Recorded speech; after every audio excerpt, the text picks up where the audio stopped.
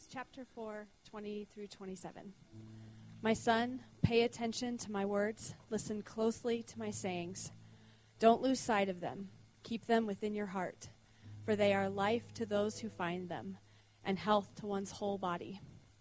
Guard your heart above all else, for it is the source of life. Don't let your mouth speak dishonestly, and don't let your lips talk deviously. Let your eyes look forward. Fix your gaze straight ahead. Carefully consider the path for your feet, and all your ways will be established. Don't turn to the right or to the left. Keep your feet away from evil.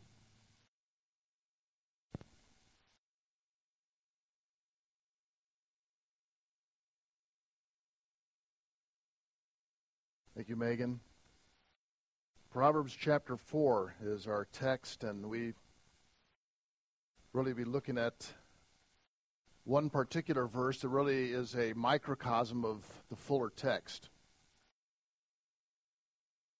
Several weeks ago, I went outside in the early morning to get into my truck, and I noticed my tailgate was down. And I thought, that's strange, and I went over and closed it. Went over to get into my truck, and the door was ajar. And I thought, that's strange. Opened it up, and everything was a mess inside of my truck. And I started looking around, and everything of value was gone. I said, someone in our neighborhood got into my truck. And it's just kind of this weird feeling. Have you had that happen to you before with your home or something that's happened to you? And I thought, how did they do that? So I started going through, and I realized they took my license, my registration, my insurance card, prescription glasses, prescription sunglasses, various things. So I'm trying to, and this left the whole inside of the truck a mess. And I go inside to tell Diane, and she said, well, did they break the window? And I'm starting to, it's dawning on me now how they got in there. I didn't lock my truck because if I would have locked it, if they broke a window and opened it, the alarm would have gone off. That's kind of embarrassing, isn't it? I didn't lock my truck. And what's funny, it's not real funny, but I'm always the one saying, lock the door, close things up, make sure you do that. And here I am, the one who doesn't. I didn't that night leave my porch light on, which I normally do. I would say I always do that, but obviously not. And lock the doors. Lock your car. And, of course, we have this little neighborhood thing on the, what do they call that, next door neighbor, whatever. I mean, it's if you get on that just for entertainment, it's good usually. But I put on there, I got my truck broken into. Then I find out that everybody on our street that happened to, anybody who had something left unlocked, had their stuff taken. One guy down the street had all of his tools for work, so mine was totaled up. I totaled all the values in my truck was about $1,000. And wouldn't you know it, my deductible? $1,000. So much for that. Well, it reminds me of this text in Proverbs chapter 4 because the whole chapter is a father speaking to his son about certain things to remember. And I would think this would be one of the things I'd tell my kids, remember to lock the door. There have been times, though, that I forgot. Diane will say one morning, do you realize that front door was unlocked all night? I thought, oh, how did I do that? You'd say even habits, even things that we're used to doing and used to telling and saying, sometimes will slip up. So in this fourth chapter of Proverbs, of wisdom literature, and what I love about chapter 4 is that you see the heart of a father to a son trying to prepare him for life and to caution him and warn him, to admonish him, to encourage him. And so these words in Proverbs 4 and verse 23 say, guard your heart above all else, for it determines the course of your life. Of all the things that you lock up and protect and guard and secure, there's nothing more important, more significant than for you to guard your own heart. And I know no better way for us to prepare for this coming year than to talk about this issue. This text to me has been on my mind for quite a while, personally. because typically when I get ready for the new year, we start thinking about, well, what are we going to do? Or what's going to change about our appearance, or where we're going to go. And most of our plans and our organization will be structured around things out there, things we have to do, places we have to go, what we want to improve, or our physical health. Most of us will probably be on a diet after the first. That's just kind of the way people make New Year's resolutions. Well, what are those resolutions? Typically, they are about appearance or something you're going to do. And very little attention is given to what people don't see. They don't see the heart.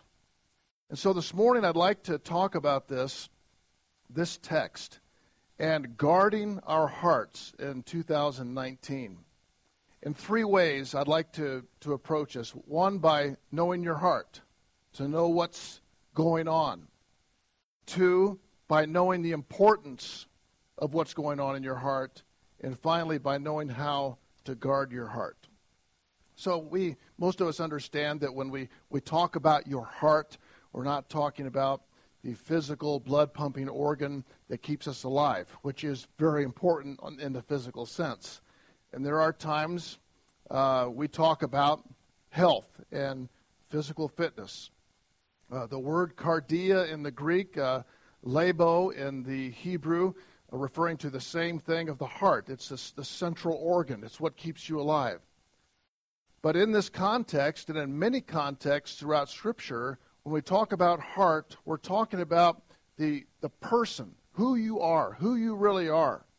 The body, this physical body, is temporal, but our spiritual life is eternal. So when I talk about your heart or my heart, I'm talking about really who I am and who you are, and that person who is eternal. Your heart functions, and the breakdown is pretty commonly understood to be our mind, our will, and our emotions, woven together, not separately, just joined, but woven together, the mind, the will, and the emotions. Your mind is your capacity to think, to reason, to gather and process information, to remember and to recall. We need that. That's part of who we are. That happens internally. Your will or your volition is the ability to choose. It is what I do with the information that I have. It is why we say there is responsibility. I can choose to obey, I can choose to disobey, to accept or reject. And every day is made of little decisions, conscious decisions. Now, emotions is a little bit more difficult to understand, and to be honest with you, through the years, I've spent very little time wanting to talk about emotions, because I'd rather just talk about what we see, what are the facts, and what are you going to do about it? And how you feel about it is irrelevant. But God made us in His image. And that's not talking about God's body. It's talking about the heart of God, the person of God, who has a mind, thinking capacity, a will, decision-making capacity, and a God who is and has emotions. These are harder to get a handle on. Feelings are relational, but they are the voices, we would say, of the heart. Emotions are the voices of the heart, and they express the heart. The ability to receive, to know, to feel, to express the fruit of the Spirit. You know, it's interesting. I started thinking about this. How would you back that up, that God cares about your feelings, and your feelings are an important part of who you are? It's because when it describes in Galatians chapter 5 the fruit of the Spirit, or the evidence of the Spirit of a Christian, it uses these terms: love, joy, peace, patience, kindness, goodness, faithfulness, gentleness, self-control. And I thought, none of those have to do with how much do you know about the Bible, or what decisions did you make, or what did you obey or not obey. What it says is that the principle, the foremost characteristic of the life in the Spirit, or the life, the spiritual life, or the life that represents God are these things: joy and peace and love and kindness. Those are things that are, what do you say, warm fuzzies. Those aren't as concrete. Those are harder to get your hands on. And yet those are the expressions of the heart. There are at least 8 core feelings. And this is kind of an area for me to dive into that I'm not as comfortable in this, because I'd rather just deal with a lot of facts, a lot of knowledge, get all the knowledge. Okay, what are we going to do? Let's do it. And how you feel about this is irrelevant. I know that sounds kind of cold and hard, but that's pretty much the way I function in my life, is that how I feel about this really doesn't matter. But what the Scripture teaches is it does matter. It's a part of who you are. It's a part of how you represent God. So 8 of these feelings: hurt, loneliness, sadness, anger, fear, shame, guilt, and gladness. Now, when I read through that list, if I were to read through that list on a typical day, I'd say, well, whatever. If I got hurt, forget about it. Who cares? And in a sense, you can either ignore it, bury it, get bitter about it. But emotions and feelings, a lot of times, if we don't guard them, can be the very things that destroy our lives. So your thinking capacity, guard that. Your decision-making capacity, guard that. Your emotions, you need to be able to guard them. So the mind, will, and the emotions, or the heart, as Jeremiah describes this in the Old Testament, the heart is deceitful and desperately wicked. Have you heard that before? The heart is deceitful and desperately wicked. So that's the effect of sin upon our lives. But when you become a Christian and you receive Christ as your Savior, now you have a new nature. But I still live in this flesh. And so the day you become a Christian, a war begins. The war between your new nature, which is in Christ, and the flesh, which we could call the old nature. People have different ways of describing it, but it's the very battle that you feel every day. And we face this constantly. So what is your heart? I think that when I look at this text, keep your heart, guard your heart, protect your heart with all diligence, or above all else. Really what he's saying is that of all the things you protect, of all the things you guard, your keys, your house, your money, your wallet. I mean, I even have my mother-in-law bought me this special wallet. You've probably seen these before too. It's got a little purse on the side. It's kind of the feminine side of my wallet.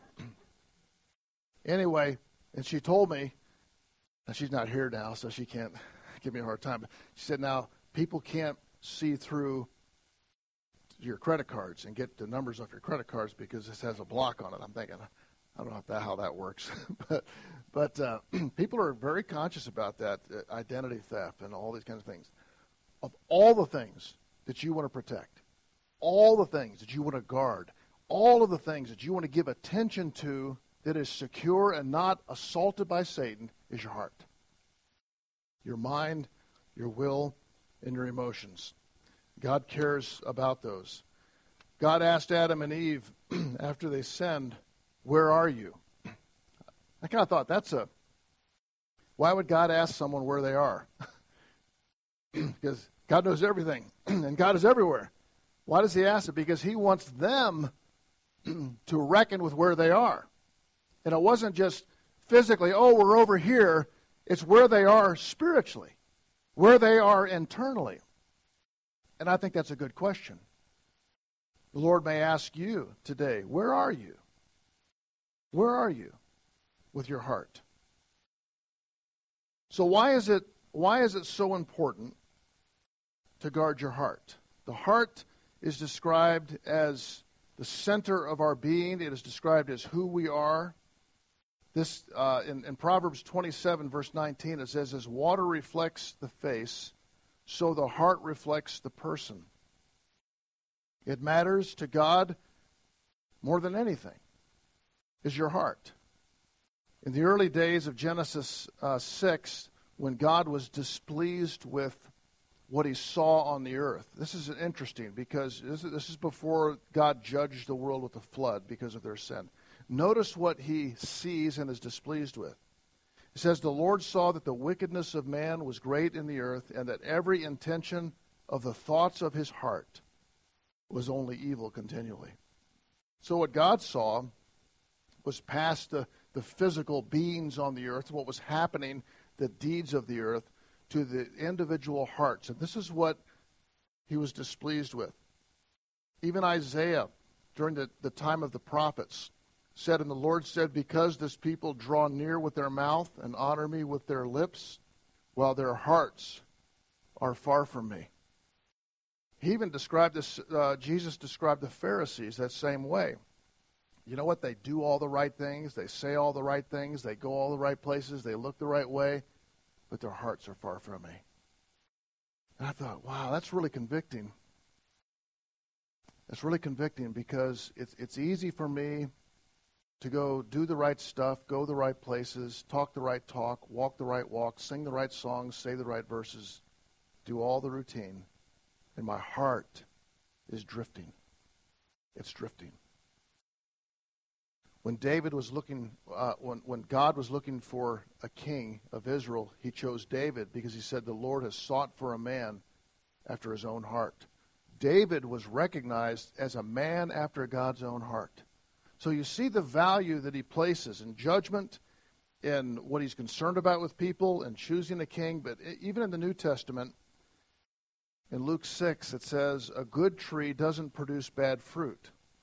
On the other hand, a bad tree doesn't produce good fruit. For each tree is known by its own fruit. Figs aren't gathered from thorn bushes, or grapes picked from a bramble bush. A good person produces good out of the good stored up in his heart. An evil person produces evil out of the evil stored up in his heart.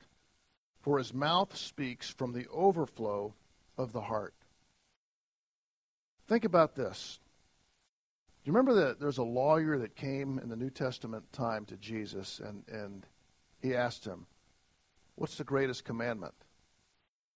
And he's probably thinking out of the 660-some commands, he's going to pick something maybe obscure. But the Lord said this, Jesus. He said, the greatest commandment is to love the Lord with all your what? With all your heart. And he says your soul, your mind, your strength. In other words, your whole being. But he starts with the heart. To love the Lord with all your heart. And the second is to love your neighbor as yourself. So we're going past, it's beyond what people see. Proverbs 25:28 says, a man that has no rule over his own spirit is like a city broken down and without walls. So if I have control of everything in my life, my bank accounts are secure, my house is secure, my car is secure, I've got all the right systems in place, but I have not guarded and protected my heart, I'm a disaster waiting to happen. And a lot of times we can have this false sense of security that we're really doing fine. We're really doing well, but we're not doing well. The heart directs the course of our lives. And this is what he's saying in this verse. Everything we do is directed. It's like a pool at the top of a mountain of water, and then all the streams run down the mountain. And you could be down at the bottom of the mountain trying to clean up the water and spend your whole life doing that, but you really need to go back to the source and make sure that's clean. Because if the pool at the top is polluted, then everything else is going to be polluted. And this is true about our lives. And what he's saying is that if my heart isn't right, nothing I do in life will be right. Now, it may appear to be right. It may look right. I may think it's right. Other people may think it's right. But if things aren't right here, nothing will be right. So I think this coming year, of all the plans and thoughts that I have, I'd like to do this, praying about this, doing this. I thought, if there's anything that I give myself to, is here. When the heart is right, it's going to affect everything that flows from that. The heart directs the course of our lives. The mind, we think things. We can't help but think things. Have you ever done that? Some thought comes into your mind and you thought, where did that come from? And you're ashamed of it. Usually when I'm preparing a message, it's really funny how this works is I'll be preparing a message and it's like I just get hammered on this stuff all week long. It's not just trying to process the text. It's like it gets tested. I'm thinking, where do I get thoughts that are not pleasing to God? They just kind of end up in my head. And really, I've heard someone say you can't keep birds from flying over your head, but you can keep them from building a nest in your hair. And that's like thoughts. Thoughts will come, and you think, where did that go? Maybe something lustful, maybe something unkind or evil, or some thought, some word you want to say to someone. Where did that come from? Well, I'll tell you where it came from. Your stinking, rotten flesh, come from Satan, who is trying to bring things into your environment to cause you to sin. And so that can happen. We think things, but we don't have to dwell on them. And we can choose to not dwell on them. Thoughts, if we continue on those thoughts, they usually lead to actions. And those actions over a period of time lead to affect our emotions and our feelings. You may have heard this expressed before. You sow a thought, you reap an action. You sow an action, you reap a habit. Sow a habit, you reap a character. Sow a character, you reap a destiny. So it starts with a thought. What do I do with that? The will that I have, my mind is a constant battleground for things that are pleasing to the Lord. My will is I have the ability to choose, but that will has been affected by the fall, and I have this natural tendency, natural propensity to choose things that are wrong. That, to me, it surprises me in a way. It shouldn't. But I'm thinking, I love God, I believe in Christ, I've committed myself to be a Christian. I tell the Lord, I will obey everything you say in here. But my natural fleshly tendency is to not do right, is to disobey. It is not to obey the Lord. It's to say the wrong thing. See, I couldn't help myself. Have you ever thought that I'm going to say something? No, I shouldn't say it, but I just have to say it. You look back and you think, can I do a better job? But decisions that you make, choices you make, will continue to set that course of your life. Now, the emotional part, as I said, is probably the part that I have the hardest time getting my mind around. But I read one author who said this about the emotions. You see that the fruit of the Spirit is emotional expressions. It's like language of emotions. God is an emotional God. He created us this way. And for us to ignore that, or to just pretend like it's not there, or to just say, let it go away, I'm just going to do the right thing, think the right thing, do the right thing, know all the right stuff, obey God. We're not healthy. We're not healthy. We're not doing well. And I've really looked at this part personally, is God beginning to teach me some things. So let's just take hurt. You get hurt. Anyone here been hurt? Well, I would tell you, as your counselor, get over it. And that's what I would tell myself. Just get over it. How do I get over it? Well, just forget about it. But you know, the funny thing is that things will happen and it'll remind you again of that hurt, and it just stings and makes you then anger. Loneliness. Anybody here feel lonely? I don't want to hear about that.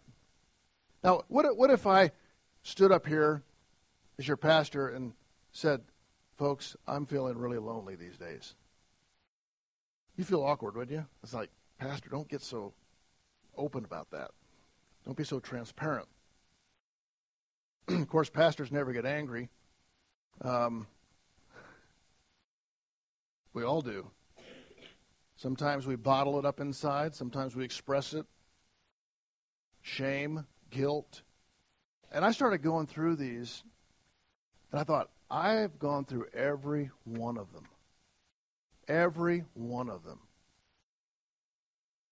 But I have tended in the past to just dismiss it. Like, just feeling. What's true? What is true? What is right? But let's go back here and see that emotions are tools, like it's the language of the heart, are tools for God to work in you. For example, when I'm hurt, God wants to use that hurt to lead to healing, not for me to go bury somewhere. He wants me to work through to healing. If I'm feeling lonely, and I think all of us experience that at times, loneliness, God is moving me to intimacy with Him. When I experience sadness, God is teaching me to express value and honor. When I'm angry, I always like to think, well, it's always righteous indignation. That sounded good, you know. That was just righteous indignation. No, most of the time I get angry is because I've been inconvenienced or frustrated or upset about something. So the question is, what caused me to be angry? Well, I don't want to go there either. I thought, because that kind of reveals what I'm trying to protect. My convenience, my lifestyle, my happiness. But that's where God's working. God's working to try to expose and help me to grow through this. Fear. We've all felt fear. Financial. Maybe losing your finances, losing your home, losing your job, losing your kids, losing your marriage. Fear affects every one of this, and Jesus talks about this constantly. Well, how can the emotion of fear help me? It helps awaken me to danger, and it helps move me to trust in the Lord, because that's what Jesus said more than anything else. Fear not. Where is He moving me? Where is He driving me? Again, to intimacy. Do you see how emotions are moving you to meaningful, helpful, strong, and guarded relationship with Christ? Feel guilty? That moves me to forgiveness. Gladness proves hope to be true. Now, we go through life. We have routines. We all do. You may read your Bible with some regularity. You may read it every day. You go to church. You sing the songs. You try to do the right thing. But sometimes we can get into a rut of just doing stuff. And our hearts are growing cold. And I feel like if you've been a Christian for a while, you're especially vulnerable to this. Because it's almost like you're on cruise control and you've gone to sleep about what really matters. You have overconfidence. You're in the routine. You get a little bit lazy. I think even for pastors, I was reading this last week about being challenged by this of preparing a text of Scripture to share with people that hasn't gone here first. It's a dangerous place to be. And what God is trying to do in your relationship with Him is not just fill your head with more knowledge or helping you to do all the right things and check them off, but to have a deep, intimate, meaningful relationship with Him. John Flavel talked about the violin. You know, he said you could take a violin and you don't play it for a while. You hang it on the wall. And over time, it's not tuned. It's not tuned anymore. So you have to retune it, or if you're to drop it or to bump it. But instruments typically don't stay tuned. In fact, Jill had them take all of the insides of your piano this last week, didn't they? Or she said the action. I have no idea what the action is. I thought you were the action, but so she's playing this other one. But instruments need to be in tune, and your heart needs to stay in tune. And that means mentally, it means volitionally, the exercises of your will, and emotionally, your heart needs to stay in tune. So how do you guard your heart? This I'd like to just conclude with this. How do I guard my heart and protect my heart? And out of my own probably knowledge or wisdom or experience, I would tell you these things. One is when you have wrong thinking, cast it away. Paul said in 2 Corinthians 10:5, casting down imaginations and every high thing that exalts itself against the knowledge of God, and bringing every thought into captivity to the obedience of Christ. I would say, don't allow yourself to think on things that are displeasing to God, and discipline yourself to be constantly thinking on things that do please God. Philippians 4:8. I would say with your will, Romans 12:1 and 2, that you present your body a living sacrifice. You commit your way to the Lord each day. Proverbs 3:5 and 6. Talk about that every day, that I'm making right decisions, right choices. Don't allow yourself to make little concessions on things. And then emotionally, I think of the passage that is written at the end of, or in Philippians 4, where he says, don't worry about anything, but in everything through prayer and petition with thanksgiving, present your requests to God. And the peace of God, this is an emotion, the peace of God, which surpasses all understanding. See what he's saying? Understanding is mental. The peace of God transcends or surpasses that, and that will guard your hearts and minds in Christ Jesus. So that's what I would say, is emotionally to pray that God would help with that. But at the end of the day, you won't be able to do it. It's like, try harder. The most important thing in life to protect above all else is your heart, and the only way that you'll really be able to do it is one word, and that's Jesus. Because I could give you a list of 10 things to practice, and it's just you trying to do it. But isn't that where we come always? We come back to Jesus. Jesus is he's the savior of your soul, the savior of your life. And he is the one who will guard your heart.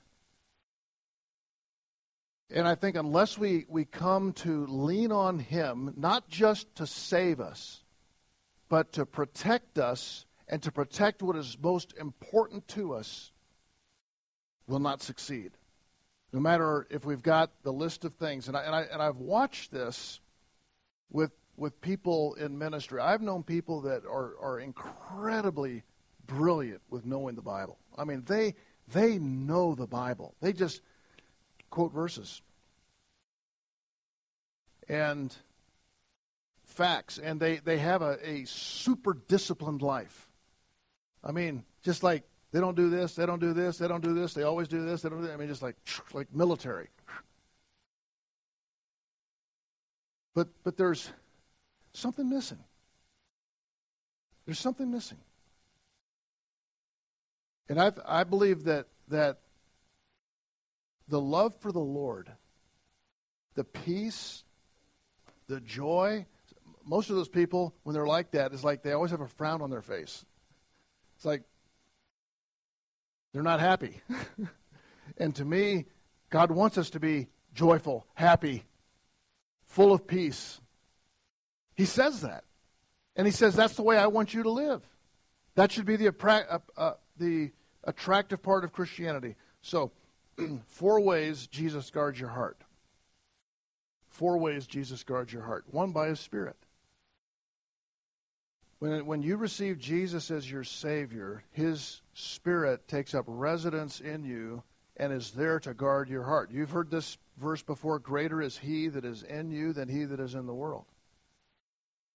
So without that, it's going to be hard to win any battle. To recognize the fact that Jesus Christ, by His Spirit dwells in you, never leaves you, never forsakes you, and He will protect your heart. He does this by His Spirit, and He is our companion. He walks with us. We keep in step with Him. It is a relationship. And you know, it's easy for me, and I know it's easy for you because you're made of the same stuff as I am. As I get up in the morning, I get my cup of coffee, read my Bible, say all my prayers, go over my list of things to do, and walk out the door without any other thought of Christ. Christian life isn't meant to be that way. It's meant to be that even if I have a shorter time in the morning, something may have happened, but I get up and I'm consciously aware of His presence with me. And I enjoy it. I talk to Him. His words are speaking back to me. I'm enjoying the peace that I have with Him and His promises. So by His Spirit. The second way is by His Word. When I read His Word, I study His Word, I meditate on His Word, I think about what He's saying to me, I allow it to go to a personal level. If I'm reading the Bible as a textbook, it's not going to help me. I mean, if all you're getting is more knowledge about stuff, it's not going to help you. This book has been given to you to minister in a personal way to your heart, to change you, to transform you, to lift you up, to encourage you, to sometimes cut you down to size, but bring you along, to help you work through all the emotions you go through, all the challenges you face. So by His Spirit, by His Word, and He guards us by His prayer of intercession. What I love about John 17 and what Jesus says all through John is that when I leave and I go to be with the Father, I'm going to intercede for you. I intercede for you. In other words, I am pleading with the Father for you to protect you. In John 17, you just see how his prayer just unfolds, how He says, protect them, Lord, protect them, protect them. So by His Spirit, by His Word, by His prayer of intercession, and then finally by His body, the church. The body of Christ is the church. You say, well, how does God use the people, believers, to help guard your heart? Well, I shared this, I think, a week or two ago, how that you can tend to live your Christianity in a bubble or on an island. It's a very comfortable place to be. When you don't really open up, you don't really share, no one else is really speaking into your life. It's pretty comfortable. You know, I read my Bible, I do my prayers, I do my thing, and I go to church, and I sing, and I say, how you doing? I'm doing great. How you doing? I'm doing great. We're going our way. Well, you're not doing great. You may think you're doing great, but your friend might tell you you're not doing great. I don't want to hear that. And I've thought, particularly for those of us who've been believers for a while, we kind of can tend to think we've got it all together. And we don't see the blind spots. We just don't. I talked about how physical blindness, you know you're blind. I mean, it changes your whole day when you know you're blind. But when you're spiritually blind, you think you're fine. And I have talked too about with a spouse. I've asked Diane this, and what are things in my life that you feel that I probably don't see right now, that I could be working on? And I know I probably need to sit down, take a deep breath, and promise I won't say that. She's been really good with it. But I thought, if I don't do that, I'm really not going to get healthy. Because I only see things from my perspective. And part of the way Jesus helps me guard my heart is bringing friends, other believers that speak into my life. And that means I need to be vulnerable. I mean, you spill your guts to every person that walks by. I'm not saying that. But when someone is trusted and they're walking with the Lord, you could say to them, what are some things that you feel I could be working on this coming year? What are some blind spots? Well, blind spots are usually the things that whack us up against the head. Say, I didn't see that coming. Well, the rest of us saw that coming. But you've never been approachable. You've never asked. I've said to people, Diane said, did you tell them so-and-so, tell them that? I said, no, they didn't ask. They didn't ask. I think I feel a little uncomfortable saying something. This is my grandkids, for family. But even still, and I feel like this is another way that Jesus helps guard your heart is through the body, carrying the load with each other and helping each other through that. So I could say to you, cast down imaginations of bad things, think on good things, make good decisions, make sure you have healthy emotions. But if you don't have Jesus actively in your heart, not just saving your soul, but really saving your life, guarding your life by His Spirit, by His Word, by His prayer of intercession, and by His body, you'll probably struggle. And you may be like me, the person who always locks their truck, forgot to lock the truck. And the damage of whatever they took is like stuff. But when there's spiritual damage, there are a lot greater consequences. And that's why the Father says to the Son, above everything else, guard your heart. So what I've tried to do, and this sermon is kind of just on its own, an overflow of my journey in December, God working here. To have a healthy evaluation. And to get a healthy evaluation, in business world they call it the 360. That means that all the other people you work with get in a big circle and shoot darts at you. If I have trusted people, evaluate how am I doing and what changes can take place to strengthen my heart and to start well. And this is my prayer, is what Paul said in Ephesians chapter 1 and verse 18 for each of you. I pray also that the eyes of your heart may be enlightened in order that you may know the hope to which He has called you. Father, thank you for your word. Thank you for the reminder of all the things that we should protect and give attention to guard and to protect. Our hearts are at the top of the list. Lord, you know our hearts. And we know some of it. We probably don't see all of it. But I pray that every part of our being, our mind, our will, our emotions, would be brought to a healthy place this year. Help us not to slip into laziness or just into a rut and not see these things.